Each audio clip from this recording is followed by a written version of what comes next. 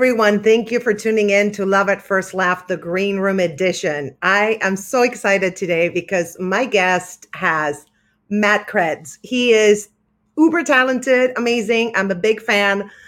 I'm just going to name some of the creds and we're going to talk about some of them because we're probably not going to have time to talk about everything I want to talk to him about. It's crazy.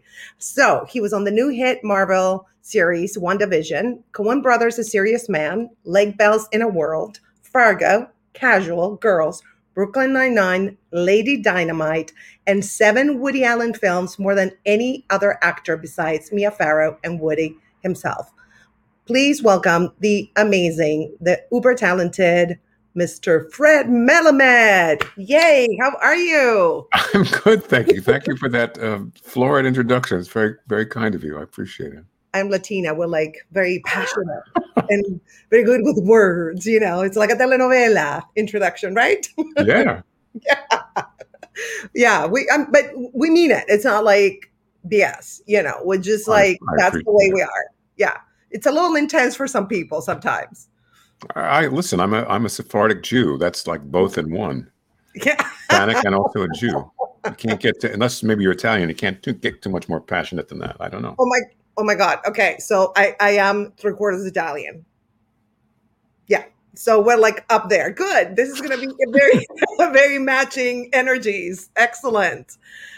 So the first question I wanted to ask you, Fred, is because I'm a stand-up and I wanted to ask you, have you ever tried stand-up? Only very briefly. When I was in drama school, I went to drama school with many people who became far more famous and important than me. One of whom was David Alan Grier. Yes. He was in my class. So he did stand up back then a bit. And there was a cabaret at Yale, which everybody took part in, acted in and wrote and directed plays and stuff.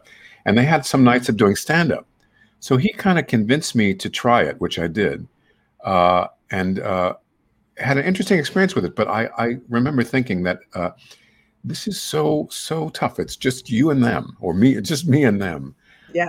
And there are people who love that experience. I have, as I've told you, I have many friends, really wonderful comedians. Giants in my view, anyway. In the comedian world, Maria Bamford, Patton Oswalt, Demetri Martin.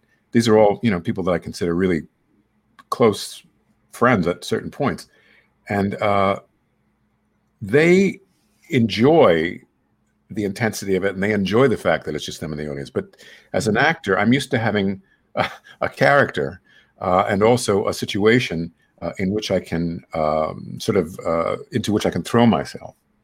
And it's a little raw to just take my meat out there every night and expose it to the judgment of people. And, but I mean, for example, I always thought it was fascinating that Maria Bamford, who I did a show with, several shows, but one in particular called Lady Dynamite, who I adore, was always completely comfortable in one, doing, and she does big venues like colleges and other things, and travels around the country and does lots of dates, various places.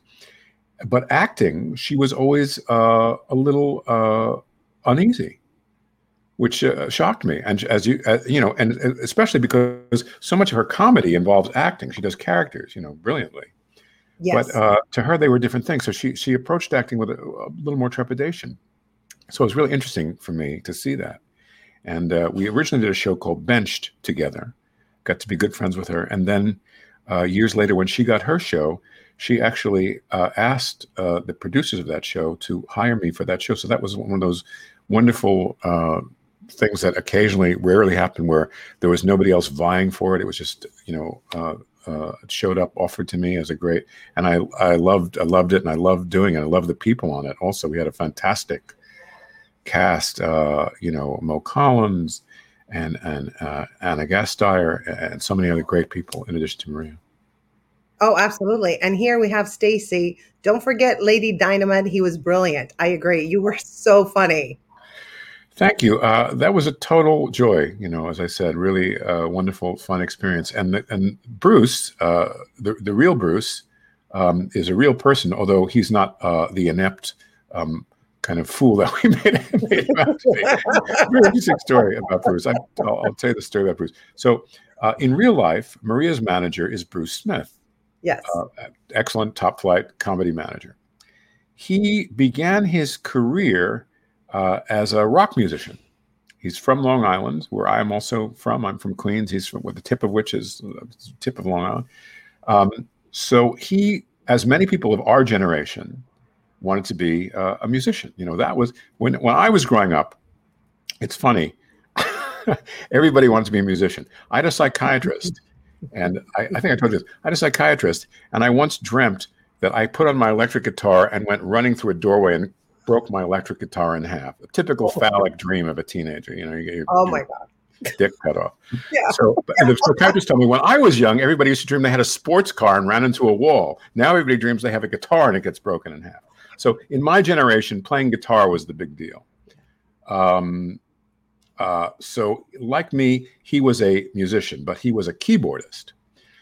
So that was his initial kind of thing in show business. And over many years, he became a manager, and he has many, many great clients, many of whom have done very well and whom I know. But he's no longer kind of in the spotlight himself. He's backstage. He's a guy who makes deals and all that kind of stuff. So when he found out that he was to be a major character on Lady Dynamite, Maria's show, that this was kind of the idea, was the basis was the relationship between the two of them, he was so excited. And, you know, he friended me on Facebook, and we got together and we had lunch together. We got to know each other and all that. And he was, you know, for him, it was a especially big deal because he is featured so prominently in this show, or you know, his Mankey, his stand-in. Well, once it became clear that this character was kind of an idiot, his enthusiasm waned slightly. But I have to say he was a very good sport about it, and he remains a good friend of mine to this day. That's amazing. I would love to show a clip. This is a one-woman production, so let me make sure I do it correctly. Okay, let's see. Is it showing? Yeah. Okay, perfect. So here we go. Has been eagerly awaiting your glorious return. I've made some big changes too. Big Hollywood power dance, solid blast, and that's not all. Curb plunk, sexy Hollywood power boots. Move over, Carrie Bradshaw. That's a Sex and the City reference. You know, I'd really like to get you booked on that. Is that still on? God damn it, sexy power boots. Now that you're back in town, you tell me exactly what you want to do. TV show, movie, world comedy tour, and I'm going to take a real shot at getting it for you. Yeah. Chantrell, get me the hidden big opportunities list, would you?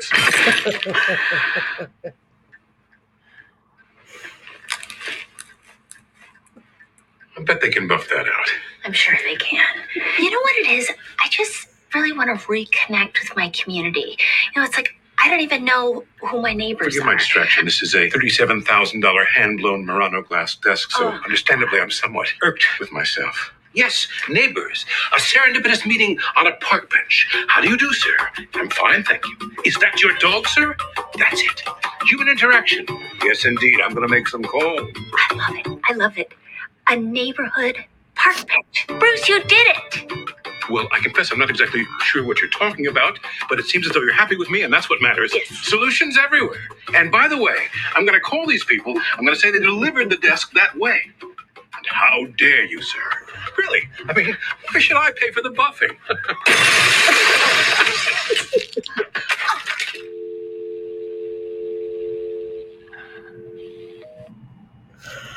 Oh my God, that is so funny.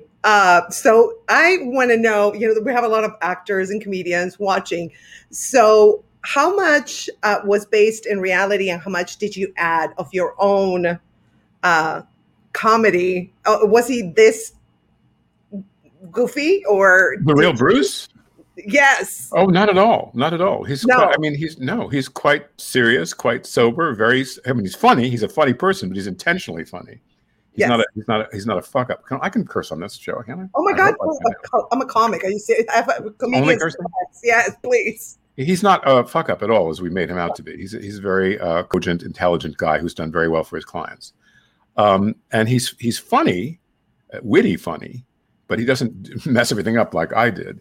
But the part that's real, that does really exist, is that they have this kind of he and Maria have this kind of unusual relationship where they've been together as a working together as a team for quite a few years now. And they get mad at each other. They do things occasionally that annoy one another, but they have this kind of dogged dedication to one another. They will never abandon one another. Never. Maria is open. She's struggled with mental illness her whole adult life, and he's not only was he completely understanding about that, but he actually there was a time when she was really in rough straits, and she was living in Chicago, and really, really not in good shape. And he kind of, flew in there and kind of rescued her, for want of a better word, and got her kind of able to got her some appointments with people to get her the medication that she needed, and kind of got her into a state where she could function better again. And they have this real love for each other. It's interesting. It's a completely, agape love, a non-erotic love, but they really love each other. And it's nice to see something like that in this day and age of allegiances that are based on much more kind of temporary kind of alliances based on what you've done for me lately. Absolutely, yeah, and that's kind of like more old school manager-client relationship. Yeah, and I think that works because if you have I even dated my manager. If you have that love. For real, they take more interest in your career. Now it's a really good friend of mine. She's my manager, and it makes a huge difference. Do you believe that? Did you ever actually have a relationship like that or similar with your manager? I have a love relationship with my manager, not a relationship where my manager fucks everything up. I have a manager called Amy Slamovitz, who I adore. Mm-hmm. But in the earlier part of my career, I kind of didn't understand why people had managers, because like 10% seems like a big cut to start off with for an agent. And then you have to pay another 10% or sometimes more on top of that. So 20% seemed like a lot to me. And then I started noticing that many of my friends who were doing really well all had managers. And I was actually here in LA. I was still living back in New York, but I was here in LA. This was 2011, I guess it was. And we were making In a World, Lake Bell's movie. Yes. Which I enjoyed tremendously. I'm sure we'll talk about that. But definitely, while I was on the set making that movie, my family, my wife and kids were still living back in New York, but I came out here to California to do that movie. And there was a woman in that movie who plays Lake's sister, Michaela Watkins, who has become a dear friend of mine, a lovely, wonderful actress. And I was also on several other shows with her, a show that she starred in that people may be familiar with called Casual. But anyway, so Michaela was in that movie, and we got to be good friends. And one day her manager came on the set to be with her, who is now my manager. So Amy Slamovitz, Michaela's manager, said to me, I saw you in A Serious Man and a couple of other things, and I think you're a terrific actor. And I don't do much on the East Coast. I'm based out here, but if you ever come to LA, I would really like to work with you. So I took that to heart. And as soon as I moved out here, which is about almost 8 years ago, I became her client. And I love her. She's terrific at what she does, and also a terrific person. And I mean that sincerely. And I'm very happy with my agents as well. But agents, my agents are Abrams, now called A3, for many years called Abrams Artists.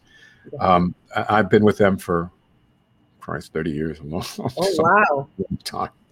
And they're great also.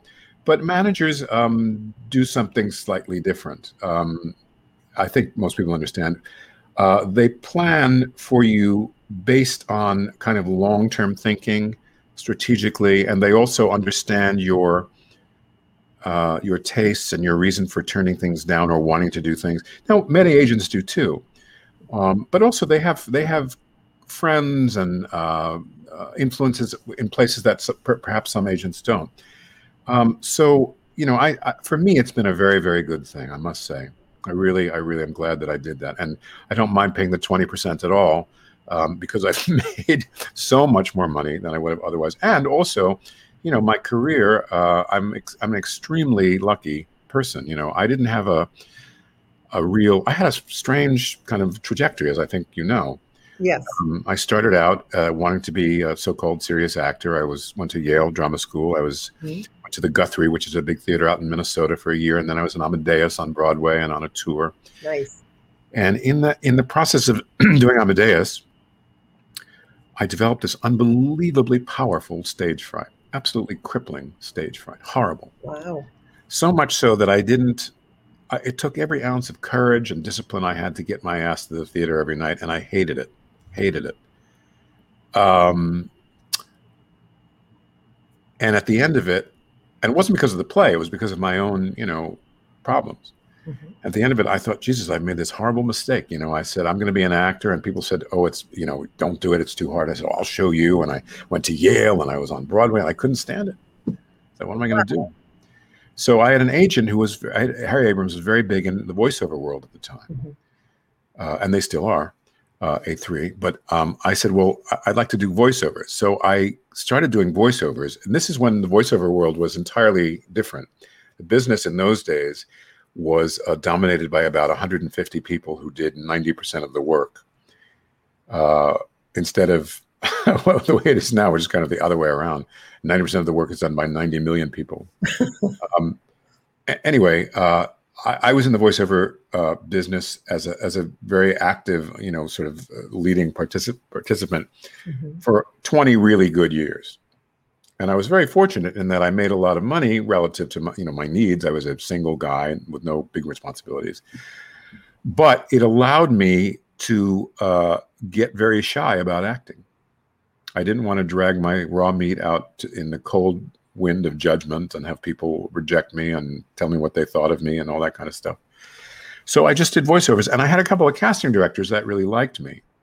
One was a guy called Howard Fewer, Juliet Taylor, the brilliant casting director who casting directed all of Woody's films and has many other Oscar-winning films. Would have several Oscars if casting directors were getting Oscars until very recently. Yeah. Anyway, so they kind of liked me, some casting directors. So they would just offer me stuff. Woody has a psychiatrist. It's 6 days. You want to do it, and I would do it if I wanted to. But I didn't have the financial need to do it, and I didn't have much of an inner kind of drive to do it. It was just sort of a hobby, even though I had gone to Yale. So this continued for many years. And then I got married. I had children. My life changed vastly. Yeah. And then there was a big kind of sea change in the voiceover world where they started wanting people with real sounding voices, which has never been me. I sound like sort of like Darth Vader or something. I need a dramatic sounding voice. Anyway, that became very much not the thing that was wanted. And because I had been a rather, noticeable player in that world, all of a sudden I was part of that old regime. So, my income dwindled to nothing. And by this time I had 2 children, both diagnosed with autism, and 2 houses, and it was really scary. So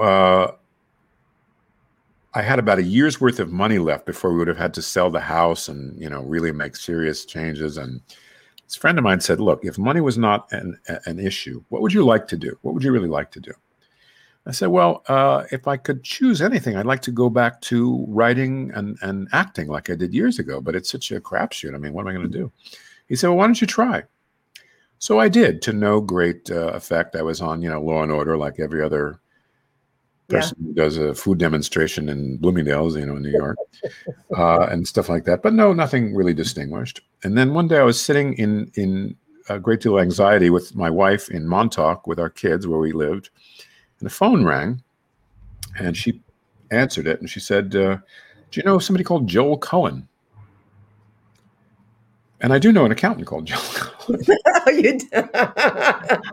So, but I got on the phone, and it was Joel Cohen of Joel and Ethan Cohen. And I knew the Cohens a little bit because I had gone to drama school with Fran McDormand, Joel's wife, and John Turturro, and I knew John Goodman, and I kind of knew people from their retinue. And I had auditioned many years prior for Barton Fink, the movie Barton Fink. Well, I didn't get the part. I came in second, according to Ethan Cohen. But they remembered me from that. And they were screening footage for another movie for Burn After Reading, and they were looking at some footage of Téa Leoni. Oh. And I happened to be in the scene with Téa Leoni. It was a Woody Allen movie they were looking at just to see if she was right for something.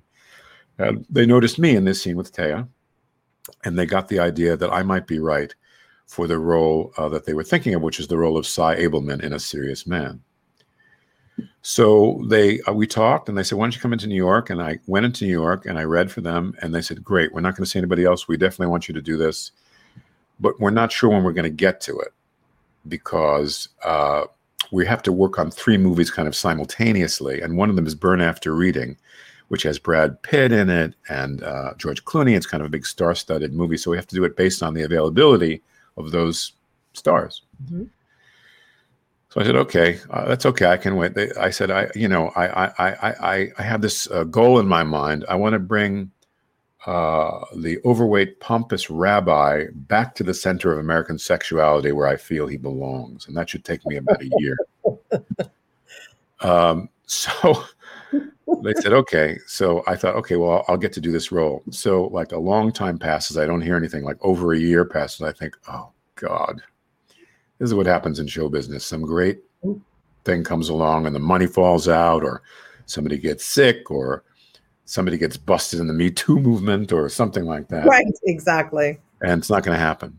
Yeah. Well, finally, after about a year and a half, they called, and I went to Minnesota, and we made the movie, and I had an absolutely joyous, fantastic time making it, loved them, loved Michael Stuhlbarg and everybody else in that movie.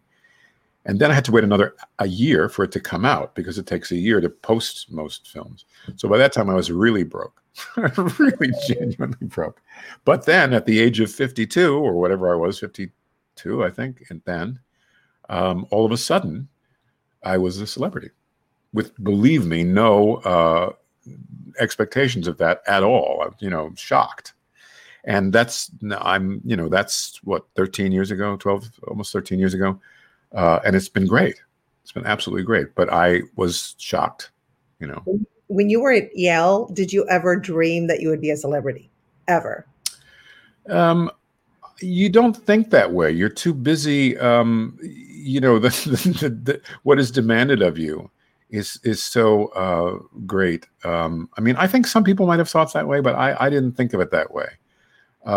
It was just, I just kind of wanted to be good. I wanted to be better and understand certain things that I didn't understand. It took me another, 15, 20 years after I got out of Yale to really be any good, in my view. And, I'm still getting it. I'm still learning stuff. I mean, I as I've said, to me, it's like poker acting. Mm-hmm. You can learn the rules in one afternoon, but to really master it takes a lifetime. It takes a long time. I think in any art form, any craft, anything, it takes, same with stand-up. I mean, you think, okay, I reached this level, now I want to move to the next level. And there's always room for learning and improvement, and right? Absolutely. And also, it's so different today. When I was coming up,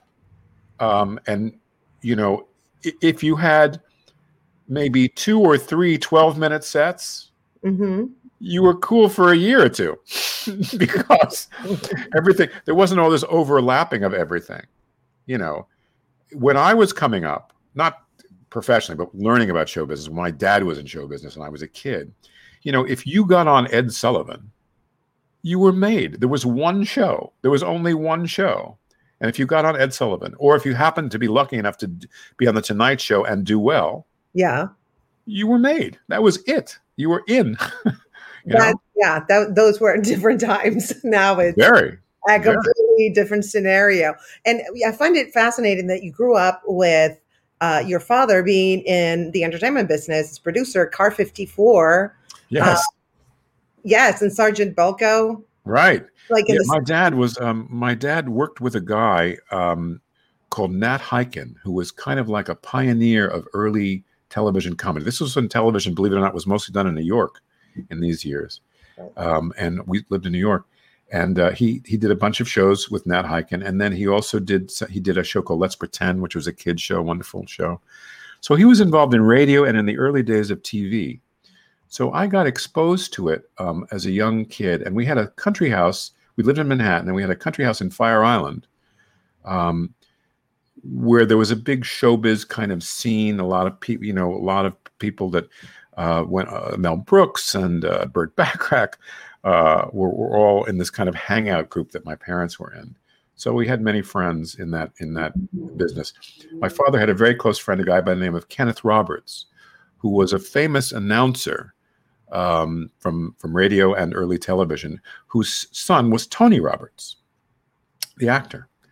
So I have grown up knowing Tony Roberts my entire life. Wow. And when I was 13, my dad took me to see Tony Roberts starring along with Woody Allen and Diane Keaton, in a play on Broadway called Play It Again, Sam. And I went backstage and got to meet them, which was a big deal to me. And then years later, when I met Woody and started working with Woody, I reminded him, not that he remembered me, but so I got to see Woody and Diane Keaton when we were all young. I mean, they weren't 13 like I was, but we were all pretty young. Do you think that growing up in that environment really helped you decide to be an actor? Or like if you were grown up, no, it's nothing to do with it? No, I never thought I would be an actor. I always wanted to be, I started out wanting to be an archaeologist. That was what I was interested in. Yeah. I've always been interested in ancient cultures and stuff, and I love going to museums. I didn't realize that archaeologists have to stand outside in the heat and the dust all day, where I'd be keeled over in 10 minutes now. No fun. Right. But it's fascinating to me. And then I wanted to be a writer. For most of my early adult life, I wanted to be a writer. And I went to college kind of wanting to be a writer and trying to be a writer. And I had a friend who was a close friend of mine in high school, a guy named Andy Shea, who went to the same college that I did, although he arrived there before because he was a little older. So he used to do these kind of strange plays, some of which he would write himself, some of which his brother would write. And because we were friends, he asked me to be in his plays, which I did. And I went to hippie college. I went to Hampshire College, where you could kind of do, in those days, pretty much whatever you wanted. So I enjoyed being in plays. And then people would see me and they'd ask me to be in other plays. And I really liked it. And it was interesting. And you got to meet girls. If you were a heterosexual fellow in the theater, you could, in those days you were relatively in small company of people. Definitely. I enjoyed I enjoyed it. I enjoyed a lot about it, but I never thought I'd do it as a profession. And then the fourth year that I was in college, these two ladies came to the college that I went to. Hampshire College is in what's called the Pioneer Valley in Western Massachusetts. And there's 5 colleges all within proximity to one another. And they cooperate together. You can take courses or be in plays. If you're in any one of them, you can go. They all mix curriculum and all that stuff. So these two women came to Smith College, which is a women's college. One was Kristen Linklater, the famous voice theoretician, and the other was Tina Packer, famous Shakespearean director, kind of thinker, MacArthur Foundation Award winner, brilliant woman. Wow. So they had this company. They were about to form this company called Shakespeare and Company in Western Massachusetts. And they asked me to be a member of it, which I did. And then I thought, yeah, I do want to do this for a living. How old were you when that happened? 21. And then I realized I really needed to train more. I really wanted to learn more. So I only applied to Yale. I at the time, there were maybe 4 or 5 or 3 or 4 really prominent drama schools at that time. There was Yale, there was Carnegie Mellon in Pittsburgh, there was Juilliard, NYU was up there, and maybe 1 or 2 others. But I only applied to Yale. And I thought, well, if I get into Yale, I'll go, and if I don't, I'll just try and be an actor. So I got in to Yale. And I went to Yale, and Yale was a very interesting experience. It's a small school, and there were only a total of 12 kids in my class. Actors. That was it? That's it. Yeah. So, and some classes were bigger, like they might have 14, but never very big of actors. I mean, there were people that were directing students, there were people that were designers and so forth, but I mean actors. And you had all your classes with all the same people for 3 years. Yeah, that's a little intense. It is very intense, and by the end of year 3, you had you might have slept with a good quarter of them, or wanted to, and then you'd have arguments with others. It was very it was you had 3, and you're all, Yeah, you were a family at that point. yes, with all the attendant bullshit of being Exactly. some you never want to see again. Yeah. So right.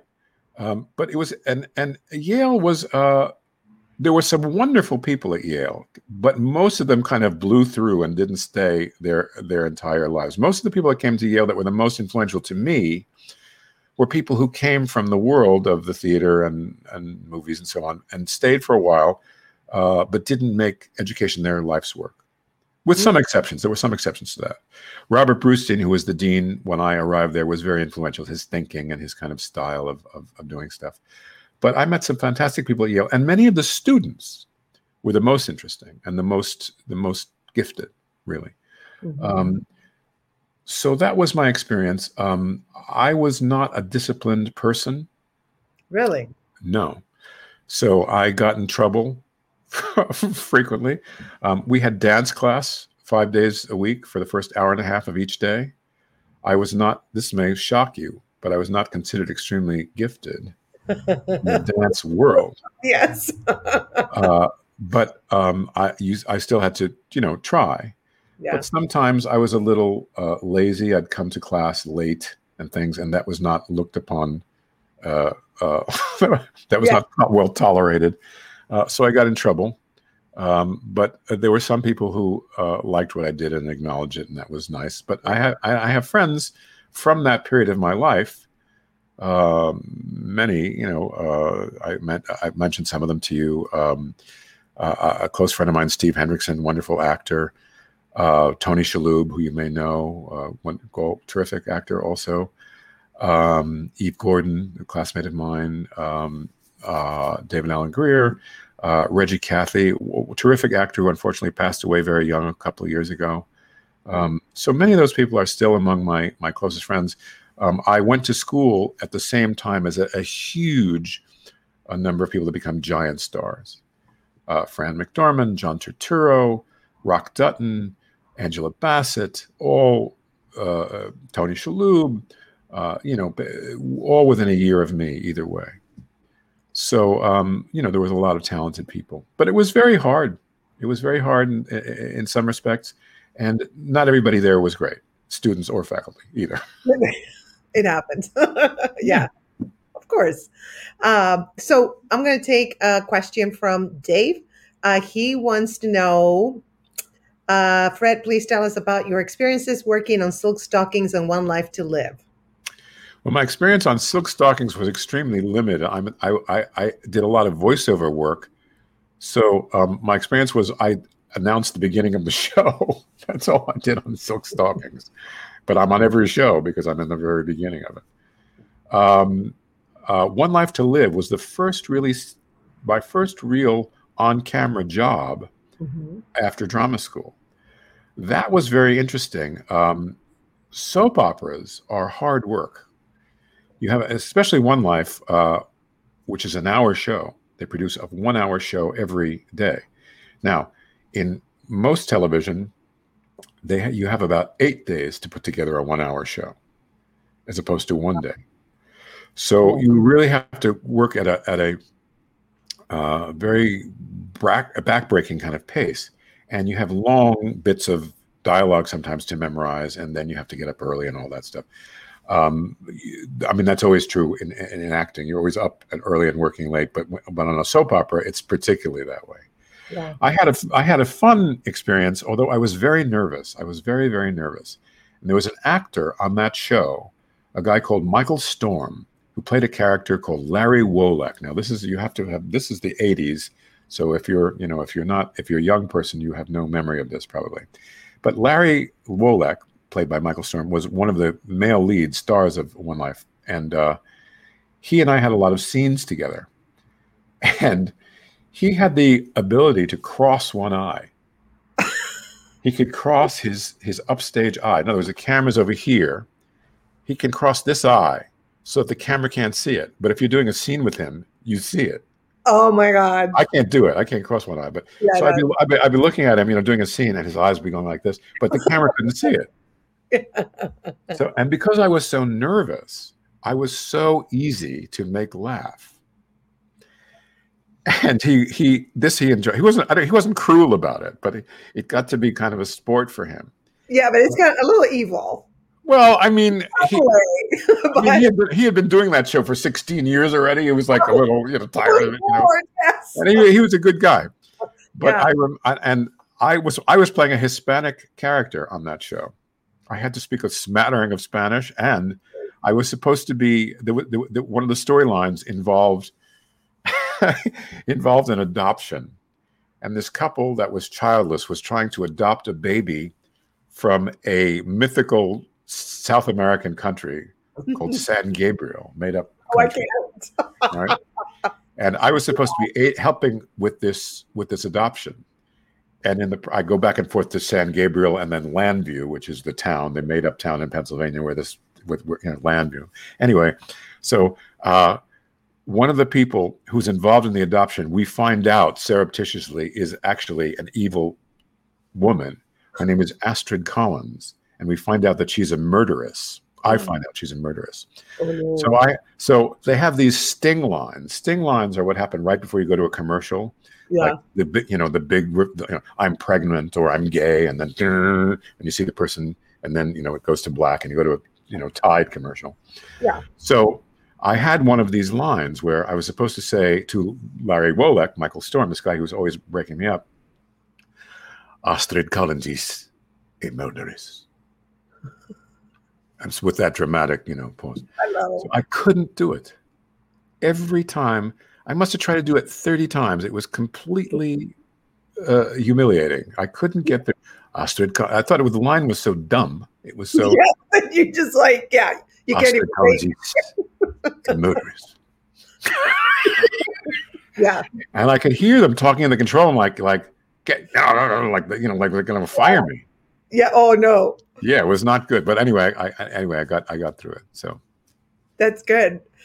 You're great, because I don't know how you did it, but it's hard when you're on set and you start laughing. I don't know what it is. It's like a giggle roll and you can't stop. Well, there's pressure. I mean, eventually. Yeah. I mean, what you learn as an actor is whatever you're feeling, you have to. You never fight what you're feeling. You just let it happen. You let it go. You got to go through it. That's all. Yeah, but how do you stop that? Like, you have to go through with it, but like you just ride the wave of the feeling and then go on the other side and like, okay, I can do it now. Yeah, you let it be there, and you laugh if you have to laugh, and if you try. I mean, there's a whole conversation about acting, but Yeah. as you know, the way I feel about acting is that it's always me underneath. Mm-hmm. Wearing a coat, and the coat could be an entirely different way of relating to reality, thinking differently about anything, about women, about work, resenting certain people, but it's still a coat, and it still has to be me underneath, because I have to be there in real time to react to the other person and to the situation. So I have a prepared thing. What's interesting, one of the many interesting things about acting is I have a prepared thing that I've made up in my hotel room or my house about how I want to play the character. And I bring that, but I also have to be awake to whatever it is I'm getting back. And I have to respond in the moment to that as best I can, as really as I can. It's like pretending the way kids do, but you pretend really giving the character the most intelligence, you don't want to ever be looking down in the character. You want him to be as real and as resourceful and as human as he can be, possibly. My long-winded answer to your question. No, I love it. I love the coat thing. That's just stuck in my head. That was great. Because in comedy, I feel the same way. It's like when you do stand-up, you're you have the coat of exaggeration a little bit on you, so you have a little bit of a different take, but it's still you. So with acting, it's the same thing. Yeah, it's interesting. I remember when I had a bunch of friends that were comedians, like just starting out. This was maybe 30 years ago. The mantra was, and I think it still is to many people, you have to develop you. In other words, you have to be you, but learn how to put that you on stage and learn how to be that you in front of people, and how to make, how to utilize pare away what is not funny or what doesn't pertain to what you're doing, but still be genuine, because they will tire of a character. Right. You know, there were in the olden days of comedy, people like Bill Dana or who did Charlie Weaver. People would do characters that were very obviously characters, Minnie Pearl. But the thinking was that the audience tires of a character if it's not real. Exactly. And it can be like a one note. Yeah. Yeah.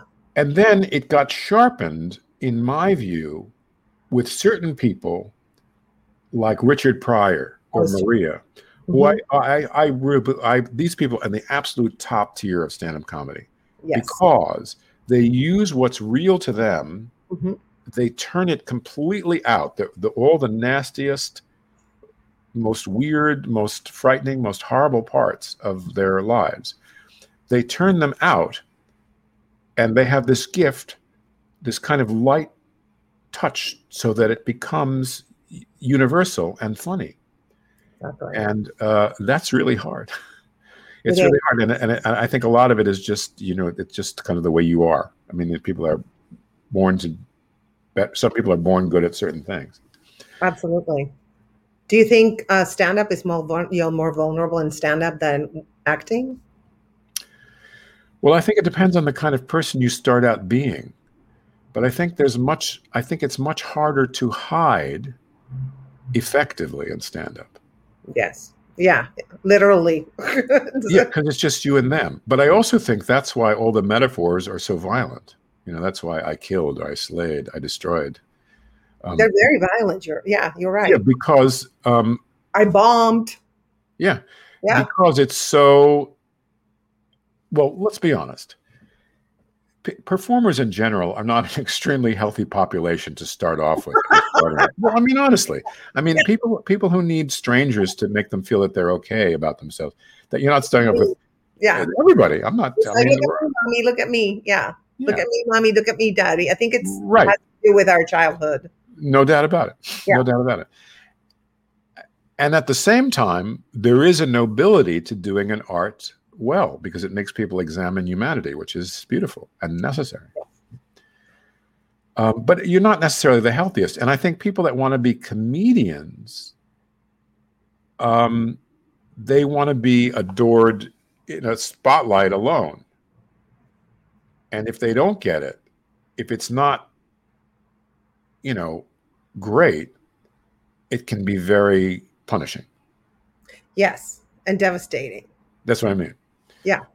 So I think you have to have a certain, I mean, to be any kind of a performer, you have to have a certain kind of balls where you say, look, I'm worth looking at. Oh my God. To be a comedian, it's especially that way. And, you know,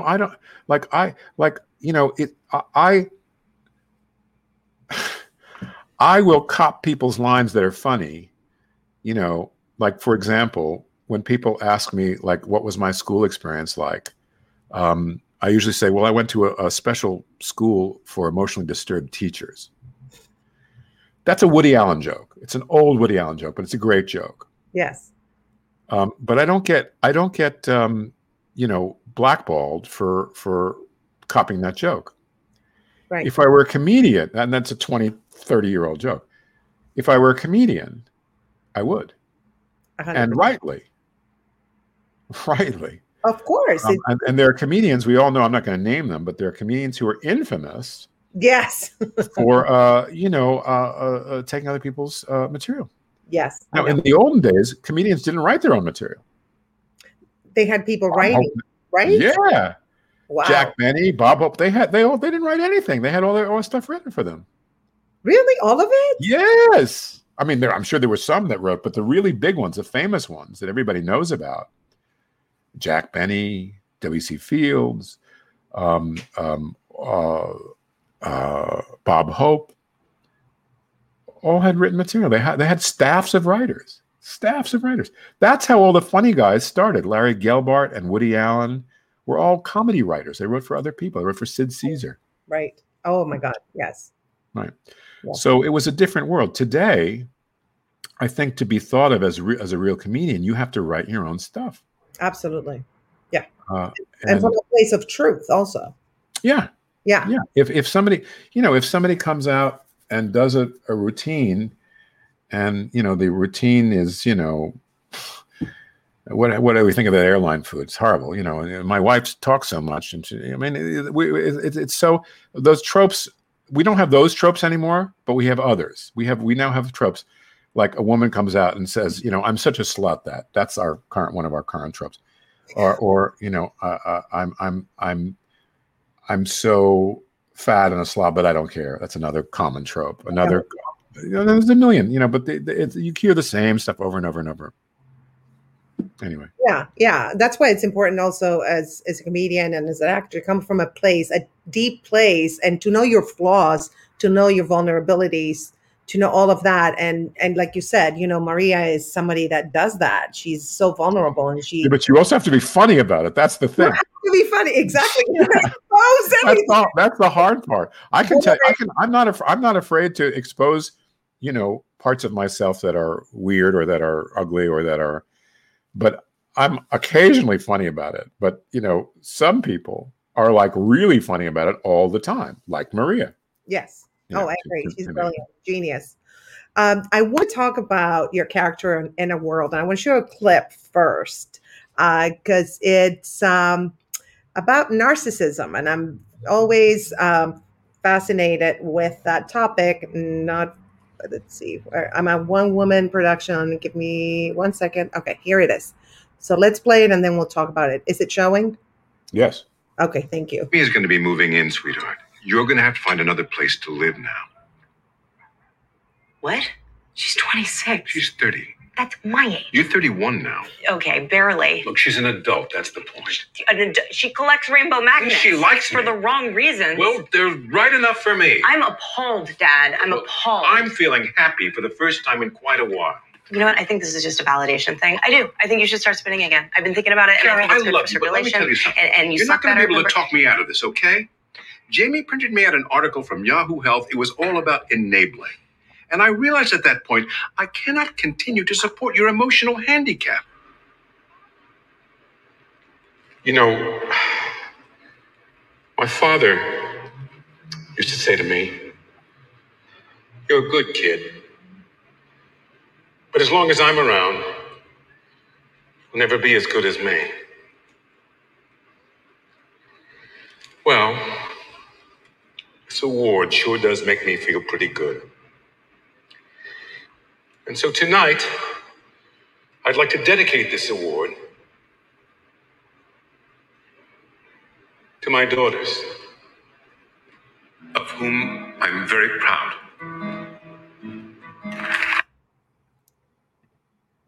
So this is a character who is competing with his own daughters, and really is very, very selfish. He's a total narcissist, and narcissists now are in, right? Everybody, Yes. Everybody a narcissist. You're a narc. You're taking a selfie. Yeah, there's a whole there's like pages and pages on Reddit about narcissism and all support groups and all that stuff. Yeah, it's the diagnosis du jour for sure.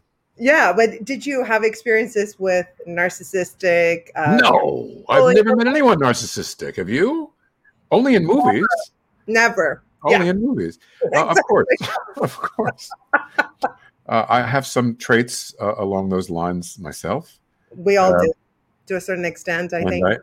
In my immediate parentage, there were some rather outstanding figures also. Mm-hmm. They're all dead now.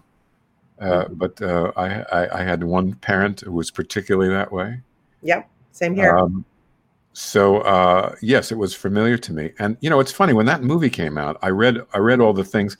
It used to be that on IMDb, people were allowed to comment about movies and performances. They got there were too many complaints about how fat people were, how ugly they were, so they stopped allowing people to comment publicly. But in earlier days of IMDb, people would say things, and people about that movie said, "I can't believe any father would be that much of a jerk that he would actually be threatened by his own daughter." To me, that was so crazy. I've met a million people like that. Yes, especially show business. Especially show business. Yeah. I for me, I could easily imagine that somebody would be so fragile, his ego would be so fragile that the thought of his daughter competing with him for a big job would be absolutely anathema, would be absolutely unbearable. What was so great about that part, though, was the complexity of that character. He was full of himself. He was, full of bluster and all that. But obviously he had feet of clay. He didn't have a lot of faith in himself, obviously. And he also, in his screwy way, he actually loved his daughter in his fucked up way. Yeah.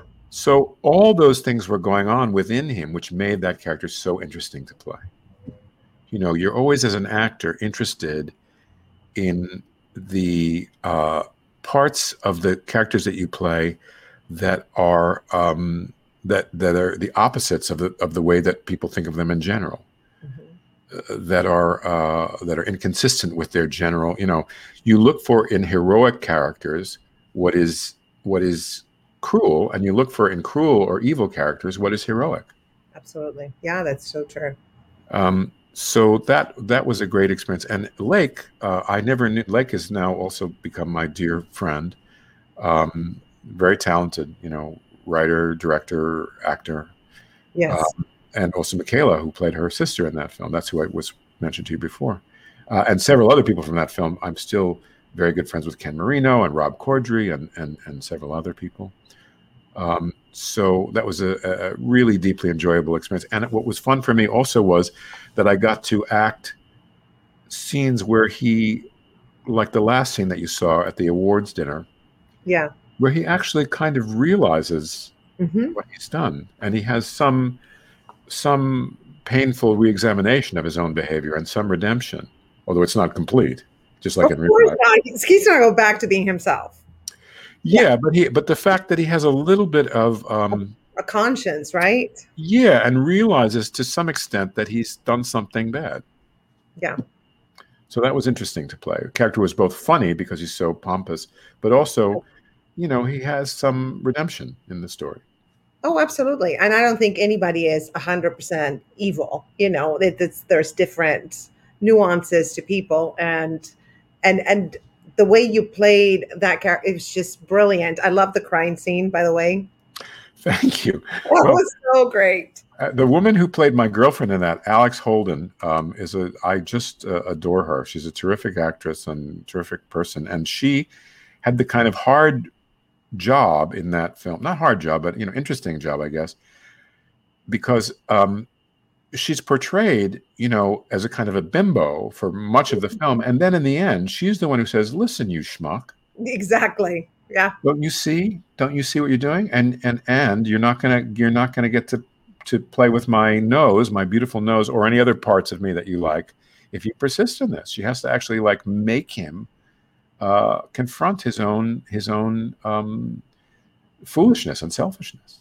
Absolutely. And I thought she did it beautifully, and it was of course, when you're playing scenes with people, when they're good, you're made to rise to that. And that's always, very happy discovery when that happens. Yeah. And I love that when you were at your weakest and crying and being a crybaby, then your character, then she got all macho all of a sudden, listen. Yeah. And then she had the biggest heart of everybody. Yeah. I loved her character for sure. It was when I read that script, I just as a piece of writing, it was so good. I loved the scene. I remember reading it. I didn't know Lake at all, and I got a call from my agent. I was living out in Long Island. It was a kind of a long schlep into New York to go see my agent. But he said, "Do you know Lake Bell?" I said, "No." He said, "Well, she's an actress and da-da-da. She wrote a script and she left it here with me for you with a note, handwritten note. So you got to come pick it up." So I went in, and it was a beautiful note saying, I wrote this script. It's this one piece. Everybody has one great story they want to tell. This is mine, and I just think you'd be so great in this. And I please consider it. Please read it and consider this part. And I did. And I remember when I read it, there's a scene in the movie after she's won the this hotly pursued account of doing these Amazon Games movie. She's going to do all these Amazon Games trailers. And she's so chuffed about it. And the woman who's made the decision to hire her comes into the bathroom, and she has a little scene where it's played beautifully. And oh God, I can't think of her name. Gina Davis does Gina it Davis, yeah. wonderfully. And so so she's going to thank Gina Davis, and she says something like, "Well, I'm sure, I know the best woman got the job, best."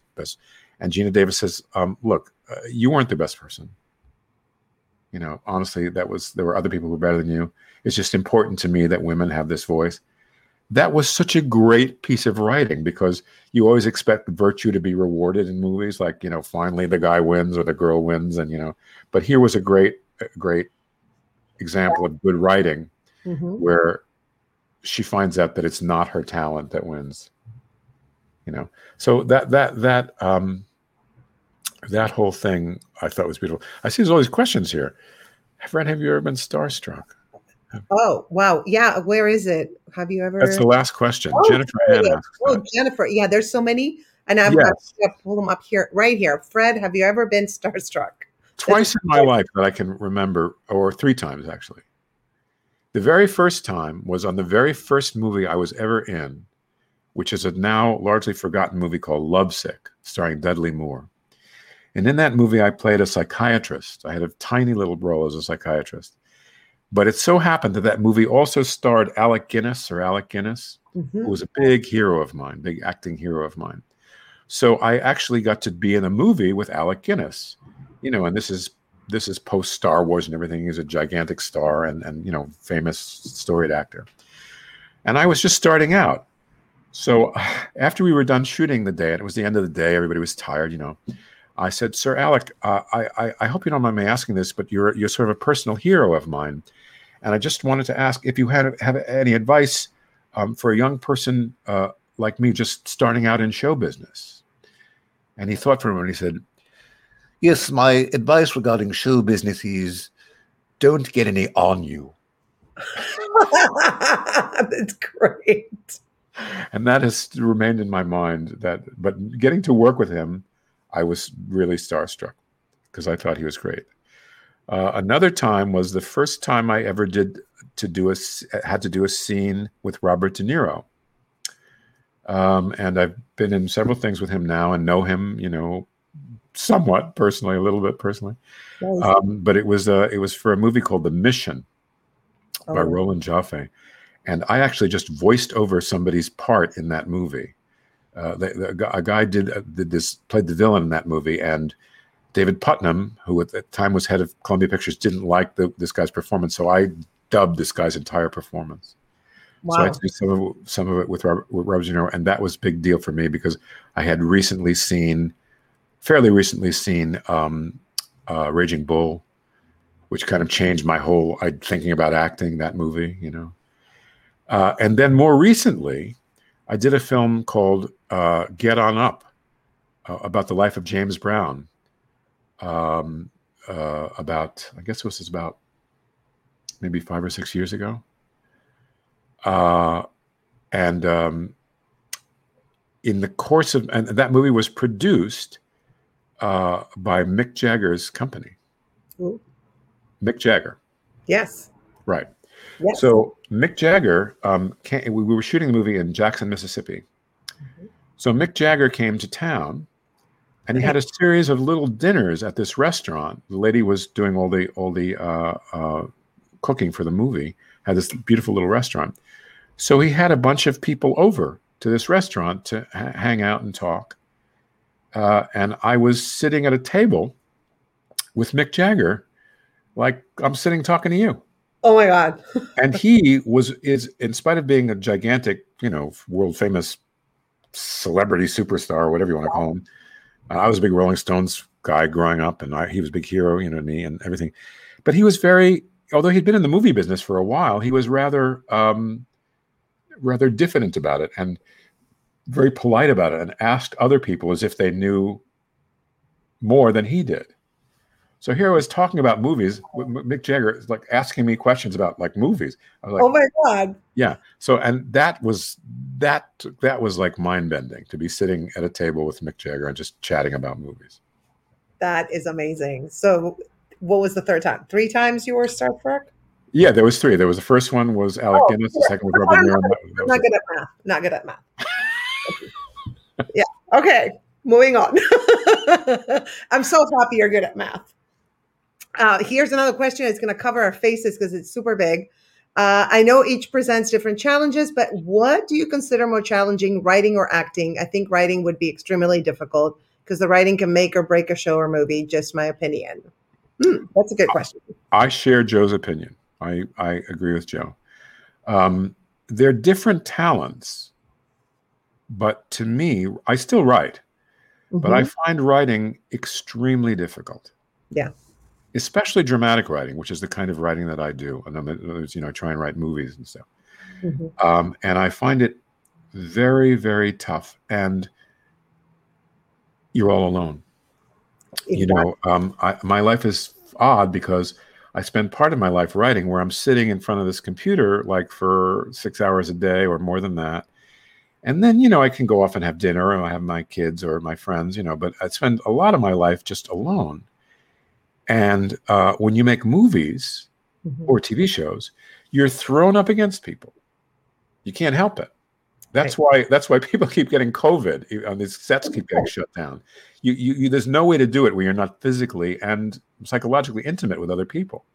So for a person like me, who tends to be solitary, who tends to be rather lonely, I love making movies. One of the reasons I love it is because you get intimately friendly with people, and you're with them all day long, and you're sitting and you talk about your life, you talk about your kids, you talk about your girlfriends, boyfriends, whatever, your parents, everything, your experiences, your other directors, all that. So I love that part of it, that you get close to people.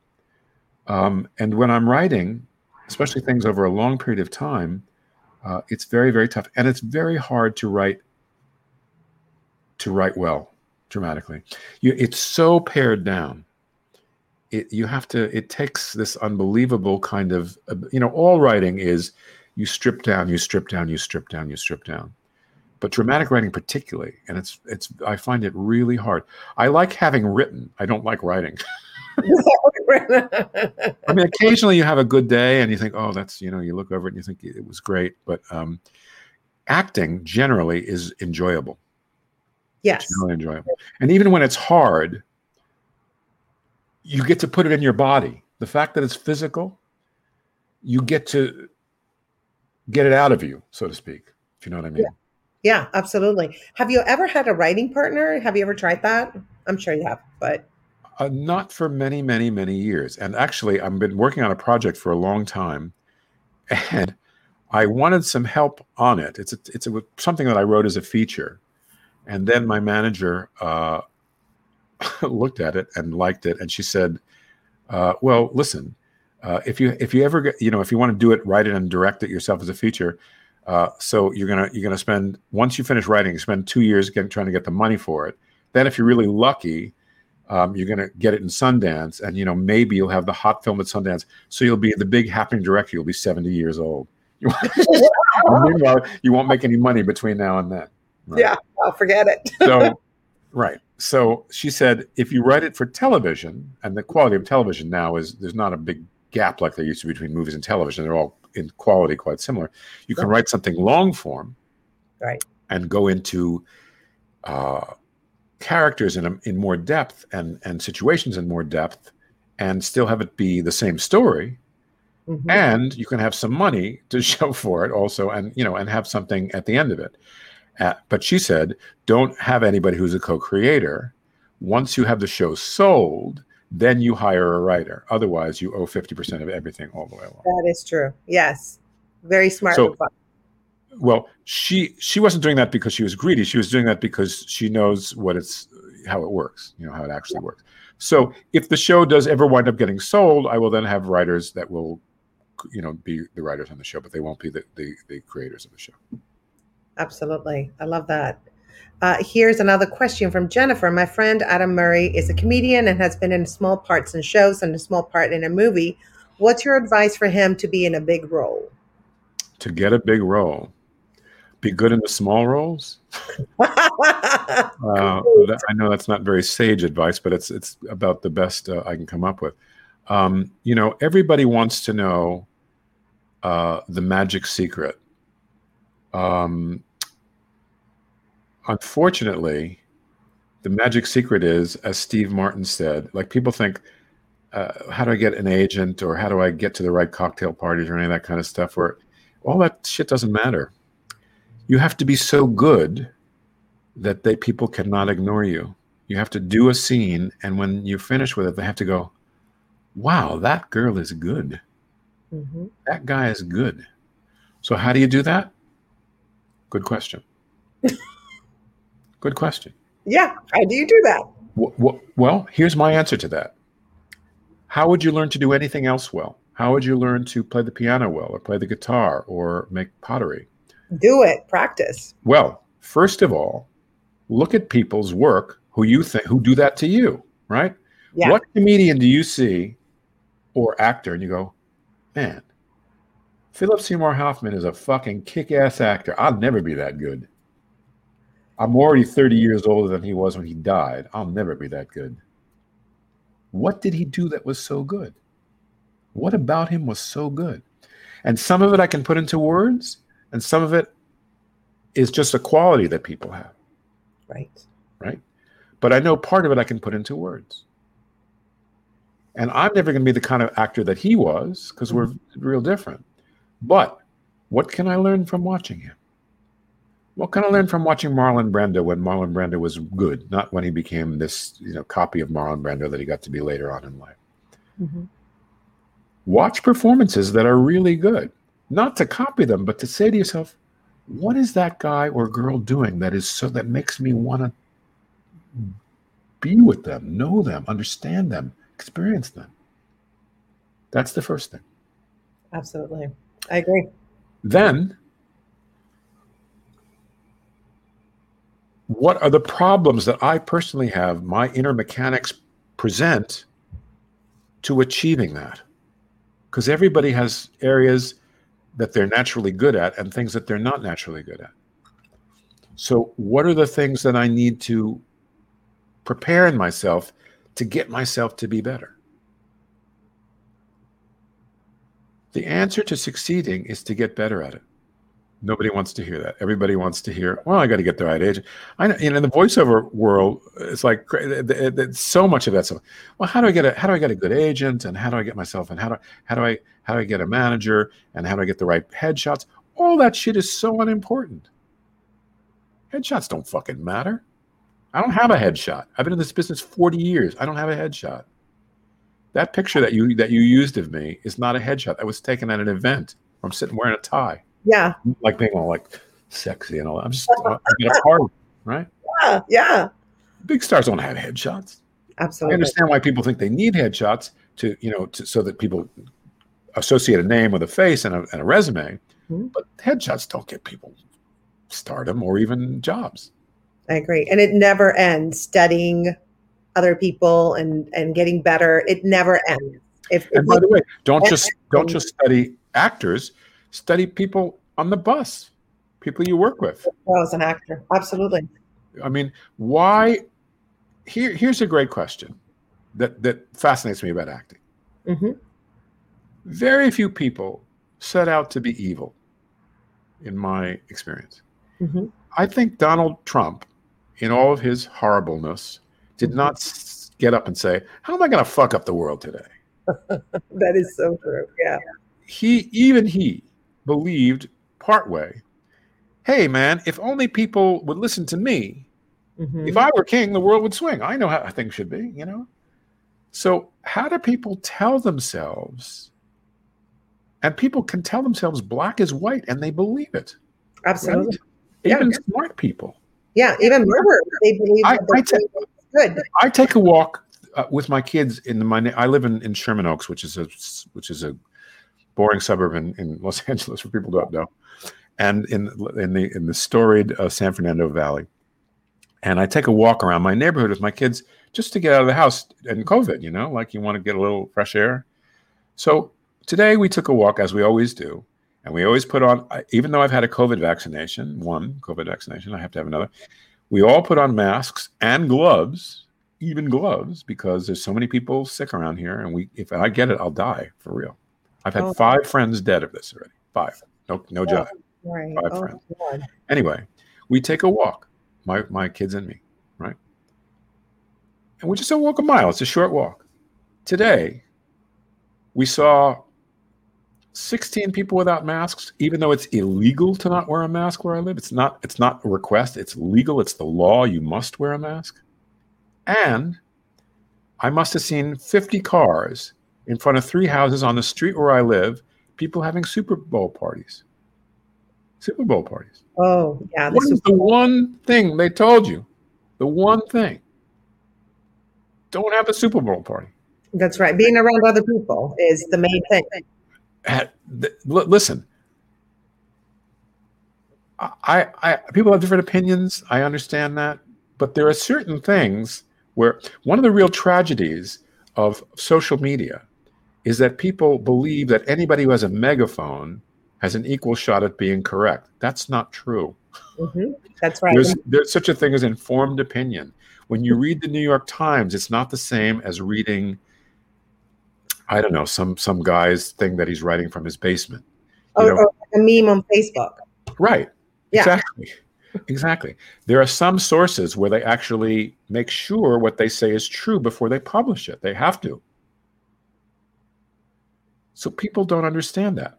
So my point in bringing this up is, how do people tell themselves, it's not going to happen to me? Or, I don't care. Fuck everybody else. I don't care. What do I care? Or, oh, this is all. I looked at this thing on YouTube. It was a question and answer thing from CNN, where Jake Tapper was asking questions from Bill Gates about when is this going to be over. Mm-hmm.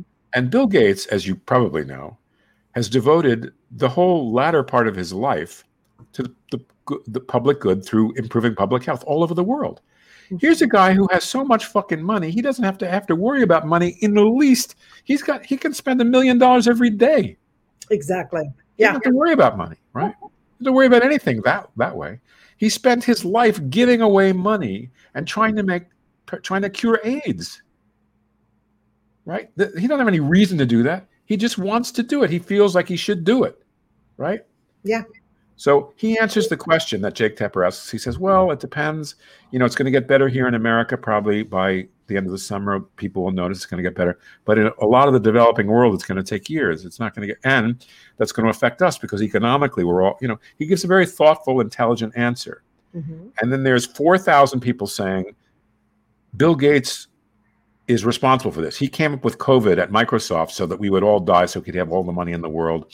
And he's conspired with, it's insanity. People want to believe all this crazy bullshit. Oh, so the reason I bring this all up is, how do people tell themselves that all this stuff is true? They believe it. Mm-hmm. So that's what's so interesting. One of the things that's so interesting about being an actor is, how do people get from my life is hard, mm-hmm. I don't like my job, I don't think I'm going to do well in this world, to this is all a plot by Jews in spaceships aiming lasers at the California forests or whatever, Yeah. How do they get there? That's really interesting to me. Well, I think my personal opinion is that with social media, with the algorithms, they see what you're interested in, and people that are interested in conspiracy theories, they will feed their YouTube and Facebook and everything else with that narrative. You're right, but my question is, why? See, people would rather believe that. I think it's too frightening to imagine that nobody's controlling things. That things just happen. So they would rather believe there's an evil conspiracy controlling everything. Do you know what I mean? Yeah, they probably grew up with narcissistic abusers. So it's like, what? Nobody's controlling and trying to kill me or damage me? What? Yeah, that's probably what happened. Those are the ones who are believing it. Yeah. So, anyway, I've gone far afield, but you understand what I'm saying? No, I totally understand what you're saying. And it to me, I analyzed the whole thing since it all started. Because what I did, I started Googling conspiracy theories, and then I Googled the opposite. And it was every time I Googled something or I put, watch videos on YouTube, they would feed me that narrative. So I think that now we're being kind of brainwashed in a different way that we were before. Before it was just one TV commercials. Buy this, buy that. Now it's like QAnon, Trump is right. Or I think Trump funded QAnon. That's my personal theory. That's my personal theory after analyzing the whole thing. And so I think we're being brainwashed and we're being fed that narrative. So it's like this, and it's whatever you want to believe, they will feed it to you, and repetition will actually make you believe things. So if you watch 10 videos about Bill Gates trying to kill us, you're going to be like, he's trying to kill us. Well, there's a very famous quote from, it's a famous quote, so famous I can't remember who said it. It's somebody in Hitler's. I can't remember if it was Hitler or if it's one of his henchmen, said that if the lie is big enough and you repeat it often enough, people will ultimately buy it. They'll ultimately believe it. 100%. I think there's truth to that. And also, the way social media works, whatever camp you're in gets reinforced all the time. You tend to only hang with people that feel the way you do, and you hear it repeated and all that kind of stuff. So it's true that we have this odd kind of broken up society. It's funny, I understand why people feel disenfranchised. I do understand that. When I was growing up, you could have one person working, one family member working, and you could have a nice car, a reasonably nice house, go out to eat, and that person didn't have to even have a college education. If you were a union worker in the automobile business, plants, you had a good enough living that you could support a whole family without ever having finished high school. Wow. So when that all changed, and all those and when American industry dropped dead, essentially, all those heavy industries, coal and gas and all that went to other countries, and manufacturing, a lot of people who had work didn't have a way to make a living, and they were not able to re-educate themselves into fields where they would be needed. And they felt rightly kind of left behind. So I understand that bad feeling. Yeah. But then, then the problem became, the problem is that, people from Mexico want to take my job, or we have a black guy who's president. In other words, there had to be a Pascal Lamb. There had to be somebody that you could point your finger at and say, it's that guy. Yeah. Not, I couldn't keep up with the times changing, which is not easy. Not easy. It's not, but it's doable. It's doable, and really, you have no choice if you want to. That's the problem: is you kind of have to. You don't. Nobody likes change. No, it's a new reality. Sometimes we're faced with a new reality in life, and we have two choices. We can cry ourselves to misery and failure, or we can just be, okay, this is my new reality. How can I make this work? And with me, I feel like, well, I just finally figured out how to do the last one. You know what I mean? I just figured it out, and now they're changing it all. Oh yeah, I know, but that's the way it is. That's the way it is. Everything changes really quickly. Even apps that you use, no, you can do this, and you got to do this in social media, and you got to keep up with that, and it takes time. That's my only issue, that it takes time. Yeah, it's not hard to learn. It's just very time consuming. It's exhausting. Well, it's being your own boss in anything. It sounds great because you think, well, I don't have to, I can do whatever I want. I don't have to listen to anybody else. But in fact, it's a lot of work. It's hard. People used to not be able to do their own auditions. You went to a place and a guy would be there with a camera and he would film your audition for you. Now people sit in front of a computer, but you got to get your hair right and the lighting, and you got to keep doing it and edit it because if you don't like it, so it becomes it's a lot of work. It's a lot of work. Yeah. The first time I had my little intern come here, and it took us a couple hours because it was shoot this full body and then half body, and then it's the face and the eyes and the nose. I was like, damn. Do you have an intern?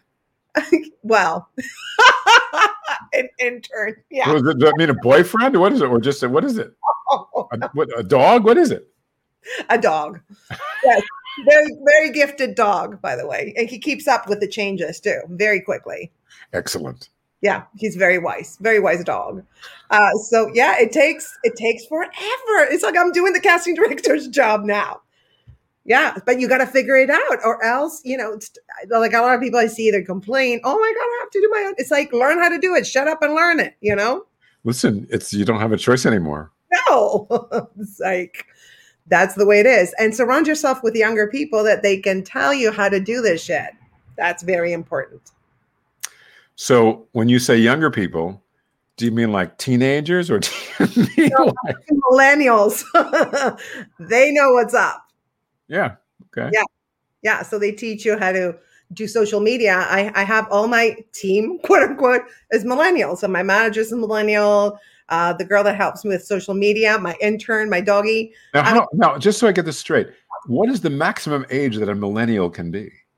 I think like 40.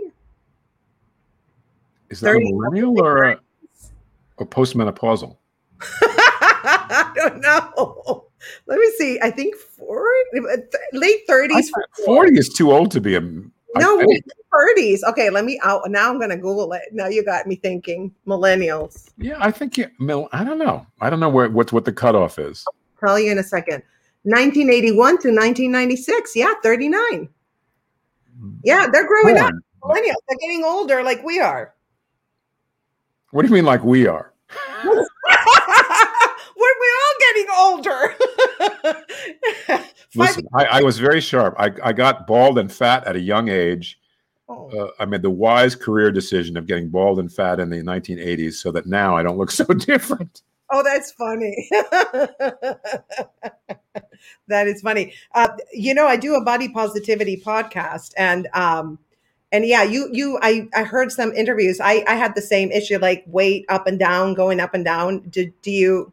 I heard that, one of your interviews that you have that thing as an actor. Like how do you deal with that? It's so hard. No matter how people look, like seeing ourselves on camera is like. How do you deal with which part? Painful, like the body image. Well, you have to grin and bear it. I mean, I've had a problem with eating for my entire life. Mm-hmm. And I view it as an addiction, so I dealt with it as an addiction. Yeah. I've had times in my life where where my recovery from that addiction has been manifested better than others. Mm-hmm. But I'm happy to say that nowadays it's been very good. I don't like looking at myself particularly. I don't mind it, but I don't love it. But I'm used to it. It's like hearing your voice. When you first hear your voice, you go, ooh, that's what I sound like. But if you listen to it enough, the difference between what you're used to hearing in your own head and what you hear back that's recorded gets less and less. And it's the same thing with being on camera. I'm used to what I look like now, so it's not quite as frightening as it once was, I'm still frightened every time I see a set and tape. I'm like, oh my God, I put more layers of clothes and then I look bigger than it's like, it's the struggle. Should I wear layers or just be no layers? I'll tell you, in a world, I took my clothes off in a world a couple of times in that movie. And I didn't think much of it at the time. I thought, well, this is the character. I didn't worry about it. I wasn't thrilled by it. I thought, oh, okay. But then when the movie came out, there were several reviews that were amazingly unkind. That said, there was one review that said Fred Melamed looks like a marshmallow that someone dropped in cat hair underneath the couch. Oh, yes. That's so mean. That's what yes, I know. I didn't think that had a place in a review, but somebody actually said that. Yeah. Oh, that's well, so now I only do gratuitous nudity. I never do it. I only do it when it's unnecessary, when unexpected. There you go. Yeah. Yeah, no, people comment. Of course, they say just mean things, and I have an issue. And now I don't. I kind of I'm out of fucks to give, to be honest. But yeah, I have an issue with that. That's why I asked you. Well, I'll tell you something. I was when in the 1980s into the early 90s, I was over 400 pounds. I was really heavy. A health issue more than definitely. And I lost some weight, a significant amount of weight. I lost about 150 pounds. Good. And I was driving somewhere in New York, and I inadvertently cut off this lady. I didn't mean to. I accidentally cut her off. And she rolled down her window at me and she said, "You fucking fat idiot." And I was like, "I lost 100 pounds. Oh my God. Oh my God. Oh my God. Once I was in a parking lot at Trader Joe's and I was with my boyfriend and we're both like athletic, right? Like blah, but like big people. And so we were walking. Somebody else, could you get your fat asses out of the way? I was like, who are you calling? Like anything else, they could have called me a whore, whatever. I wouldn't care. Who you calling a fat ass? So I was ready to fight. We were both ready to fight. Like, who was that? Yeah, it's not cute when they do that. People can be so mean. Yes, but definitely. But when you're an actor, you sort of have to accept that goes along with the territory. You put yourself out there, so Yeah. Yeah. Well, I've been doing a podcast in lingerie to get over myself. Yeah. You mean about lingerie, or are you wearing lingerie? Well, I'm wearing lingerie, and my guests wear lingerie too. What do you mean get over yourself? That seems like get over the fear of being like exposed, not exposed nude because I'm not, but exposed like it's right there. Of course, the cushions are my best friends. I put them everywhere, but it's a podcast about body positivity, accept the way you are. But I have to be in the journey of accepting myself the way I am. Right. So when you put these clothes on, does it make you feel any different? Do you feel sexier, or do you not think about it, or do you? Well, the people around. Awkward? Yeah, awkward. Oh yeah, definitely awkward, sexy, but awkward, sexy. That's my kind of sexy. Oh well, there you go. Awkward, sexy. Very awkward, but now I'm feeling. Yeah, you know what? To answer your question, wearing it and just having to push myself to do it. My manager pushed me, by the way. She started it, and I was like, no, and then I did it. It just actually liberated me to the point where I'm like, I really don't care. This is the way I look, and I'm not perfect, and it's okay. And I want to inspire other people to feel, that they're okay, to love their bodies the way they are right now. Well, do you think you have to love it or just accept it? Both.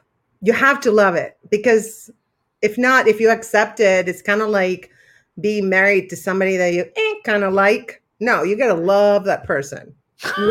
Now you're telling me. I'm doing this all wrong.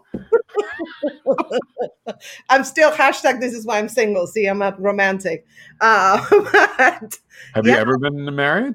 Oh yeah, twice. Oh. One was 15 minutes. The other one was a little longer. Yeah, I kind of like, I'm a serial monogamist, but you've been married, so you're married. I am married. You're married. I wanted to ask you some marriage questions. We've been going. I'm not sure the one to ask those marriage questions. I'll do my best, but I know. Well, we can leave that for another time. We've been going. This is like the longest podcast. You are such an amazing guest. An hour. Thank you. Oh my gosh! And we can talk forever. People are like super interested. Here it is. Oh, look at this. Here, Gracie, always believe you're the shit because you are. There's always going to be haters. Oh my God. Oh, I didn't mean to go that one. This was the one. Thank you, Joe. Nobody is perfect. And if you believe you're the shit, you will be. Easier said than done, but is this true? Do you believe that? Do you think that, Fred? If you believe not exactly. I think it helps to be confident, but I think you can't manufacture confidence. Here's what I think.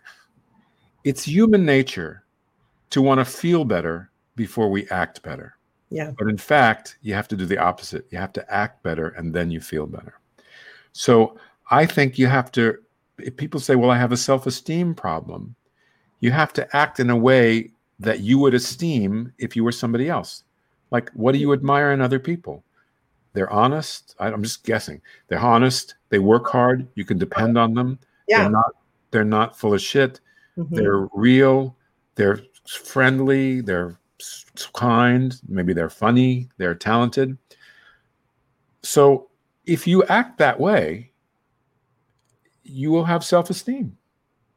But the problem is, a lot of times you feel like you can't be that. You can't. It's hard. We say, well, that doesn't come naturally to me. You have to have faith that if you change your outlook towards things, your attitude towards things, and you act in a way that is esteemable, that will develop in you self-esteem that will be unassailable. Nobody can take it away from you because you know who you are. I love it. It goes back to like if you hear a lie all the time, then you believe the lie, right? The mind programming from social media. So it's the same thing. You're kind of mind programming yourself to be who you want to be, and then just do it, right? Right. I don't like belief is even a level above what I think is what you want. In other words, what I mean by that is people say like, well, do you believe that if you're friendly to people and you're a good person, that it comes back to you? I don't believe it. I know it. It's not a belief. Oh, there you go. It's so much my experience that no one in a million years can tell me it isn't true, because I know from my own life that it's true. It's not a belief. That's like saying, do you believe your name is Fred? I know my name is Fred. It's been Fred my whole life. There you go. It's not a belief. It's not like, well, I think this is true. I know it as much as I know that I'm sitting here. So the best way to judge things is by your own experience. I'll give you an example, right? Like people want to believe things about God. People believe things. Do you believe in God? Well, okay. I don't know if God is real. I may never know if God is real. Yeah, we don't know. I know that for me, when I started acting as though I could listen to an inner voice that was God telling me how to handle things in my life got better. Don't know if it was really God, don't know if it really happened, but I can tell you absolutely without any doubt, my life got better. I agree. Same here. Yep. Completely. So the question of do you believe it or not doesn't matter, because the fact is, if God is real and you don't believe in God, what does it matter that he's real? Yeah, it doesn't matter. You're right. For you, right? You're like a philosopher. I'm serious. I'm fascinated. Well, I mean, I've had a long time to walk around thinking about these things. And with COVID, Right. And now I can. Now I've been on this kick to lose weight, so I can't eat. A lot of people in COVID have been putting on weight because you're nervous and you can't go out of the house. And I've lost 45 pounds in the last year. Oh, congratulations! Well, that's why they call it COVID-19 is 19 pounds that we all gained, right? Is that the reason? Yes. You didn't know that. Well, for me, it's funny, like not eating in restaurants and not being on a set is actually helpful to me. Yeah. And I don't keep a lot of things in the house. I mean, my wife eats things that I don't, and some of my kids eat certain things that I don't. But I don't eat any sugar. I haven't eaten any sugar in years and years.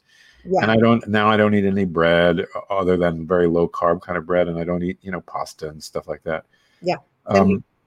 But I for having this life, I mean, I always tell people I started social distancing in 1990, so it's not such a strange thing for me. I'm kind of used to it, So, well, I mean, I'm just still. I spend a lot of my life alone. It's just the way I am.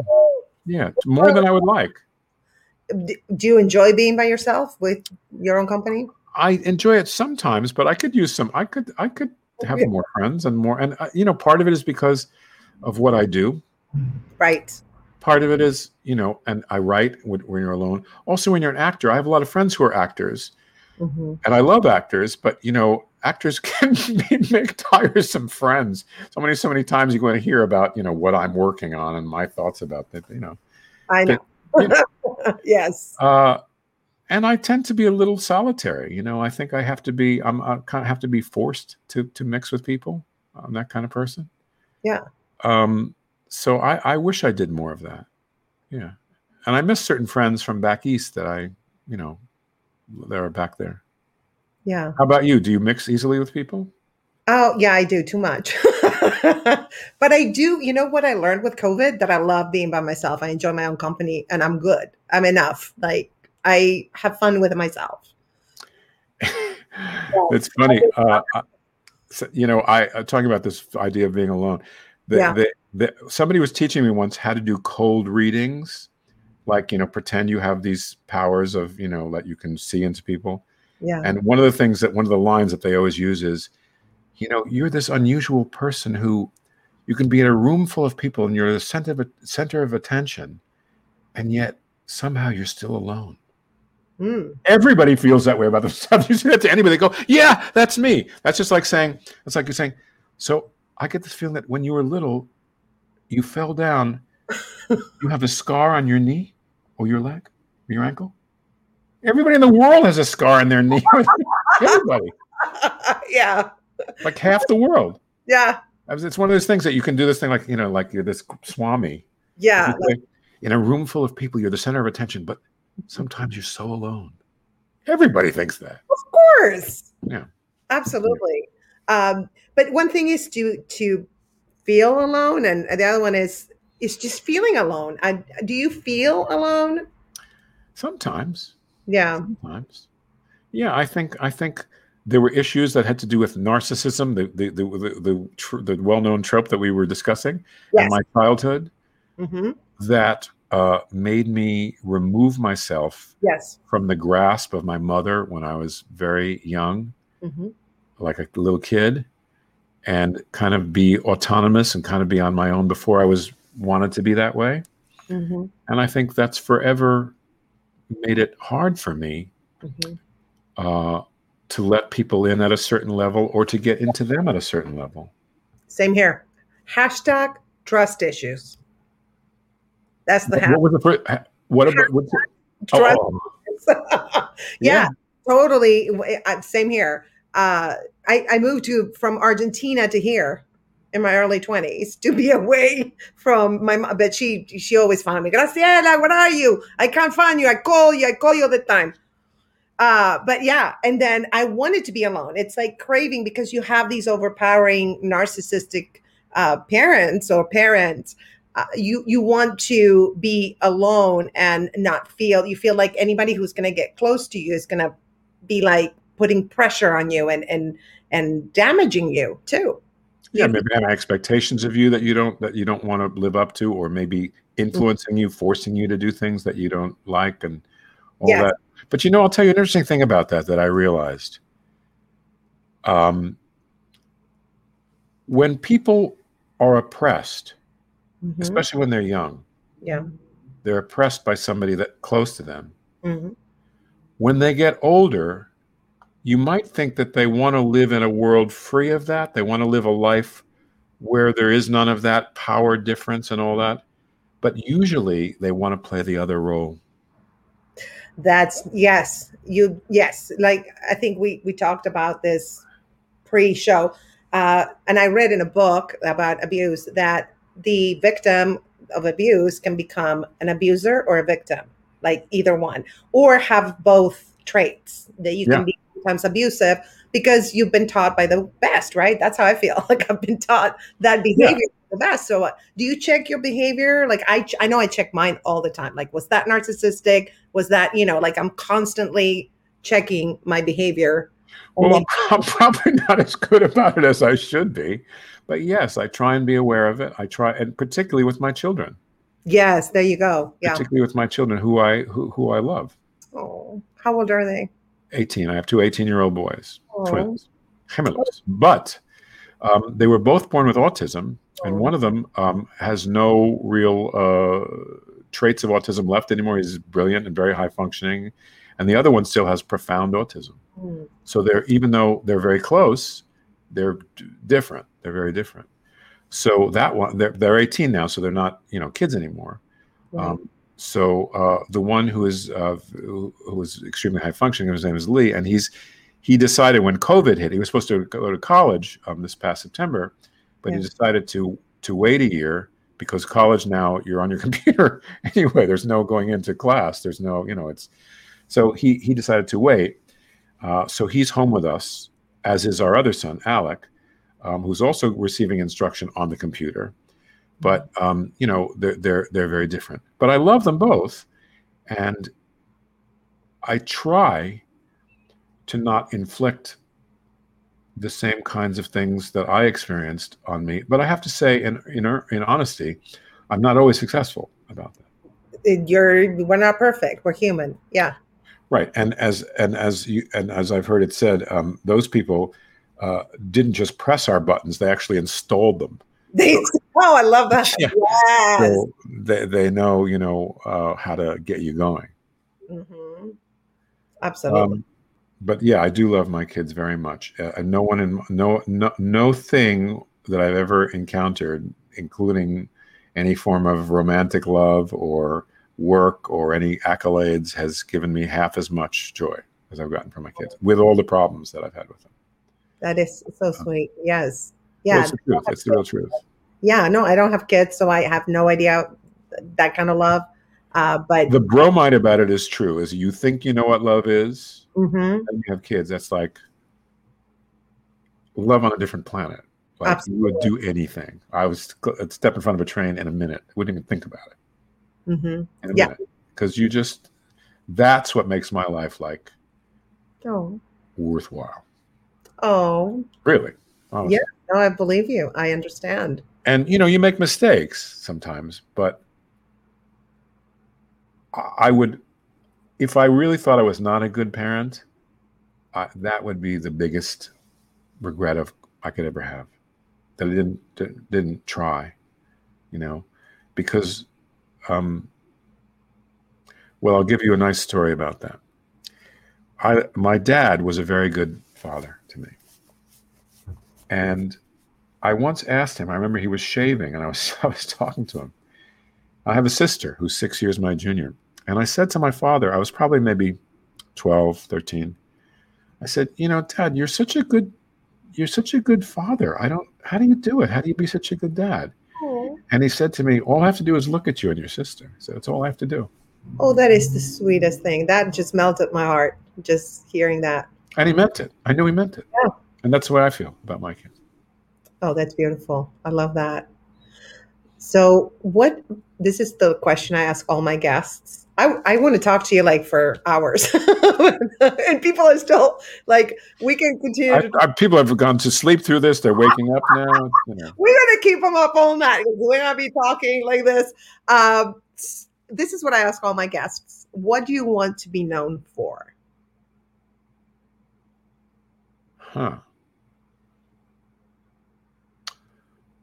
Well, in the small world, I'd like to be known for being a good father. And in the bigger world,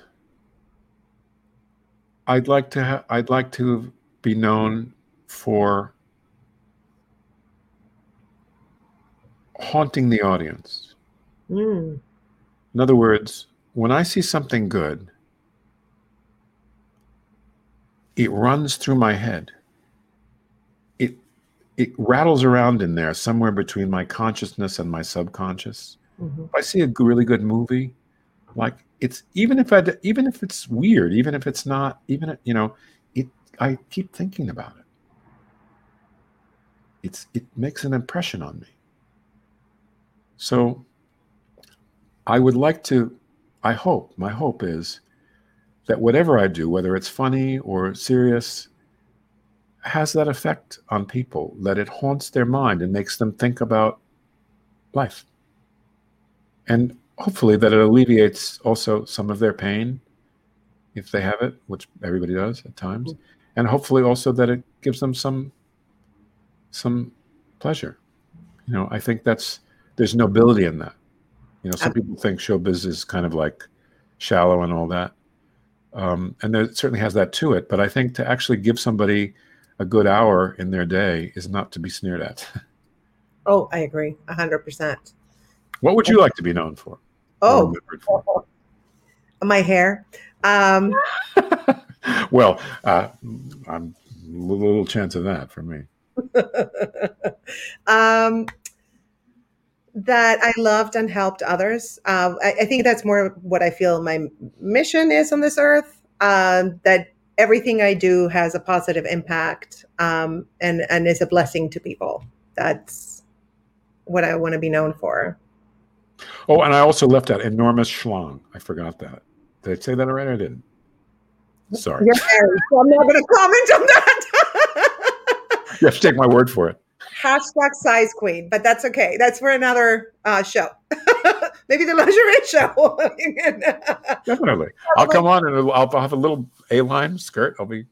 we will buy the lingerie for you. That there's men's lingerie, and I will judge. I have my lingerie made for me by Roland of Poland right now, actually. Skin tight. It's quite Nice. something. Nice. Okay, stop teasing me. And I think Big Schlong is a great way to end the show, don't you think?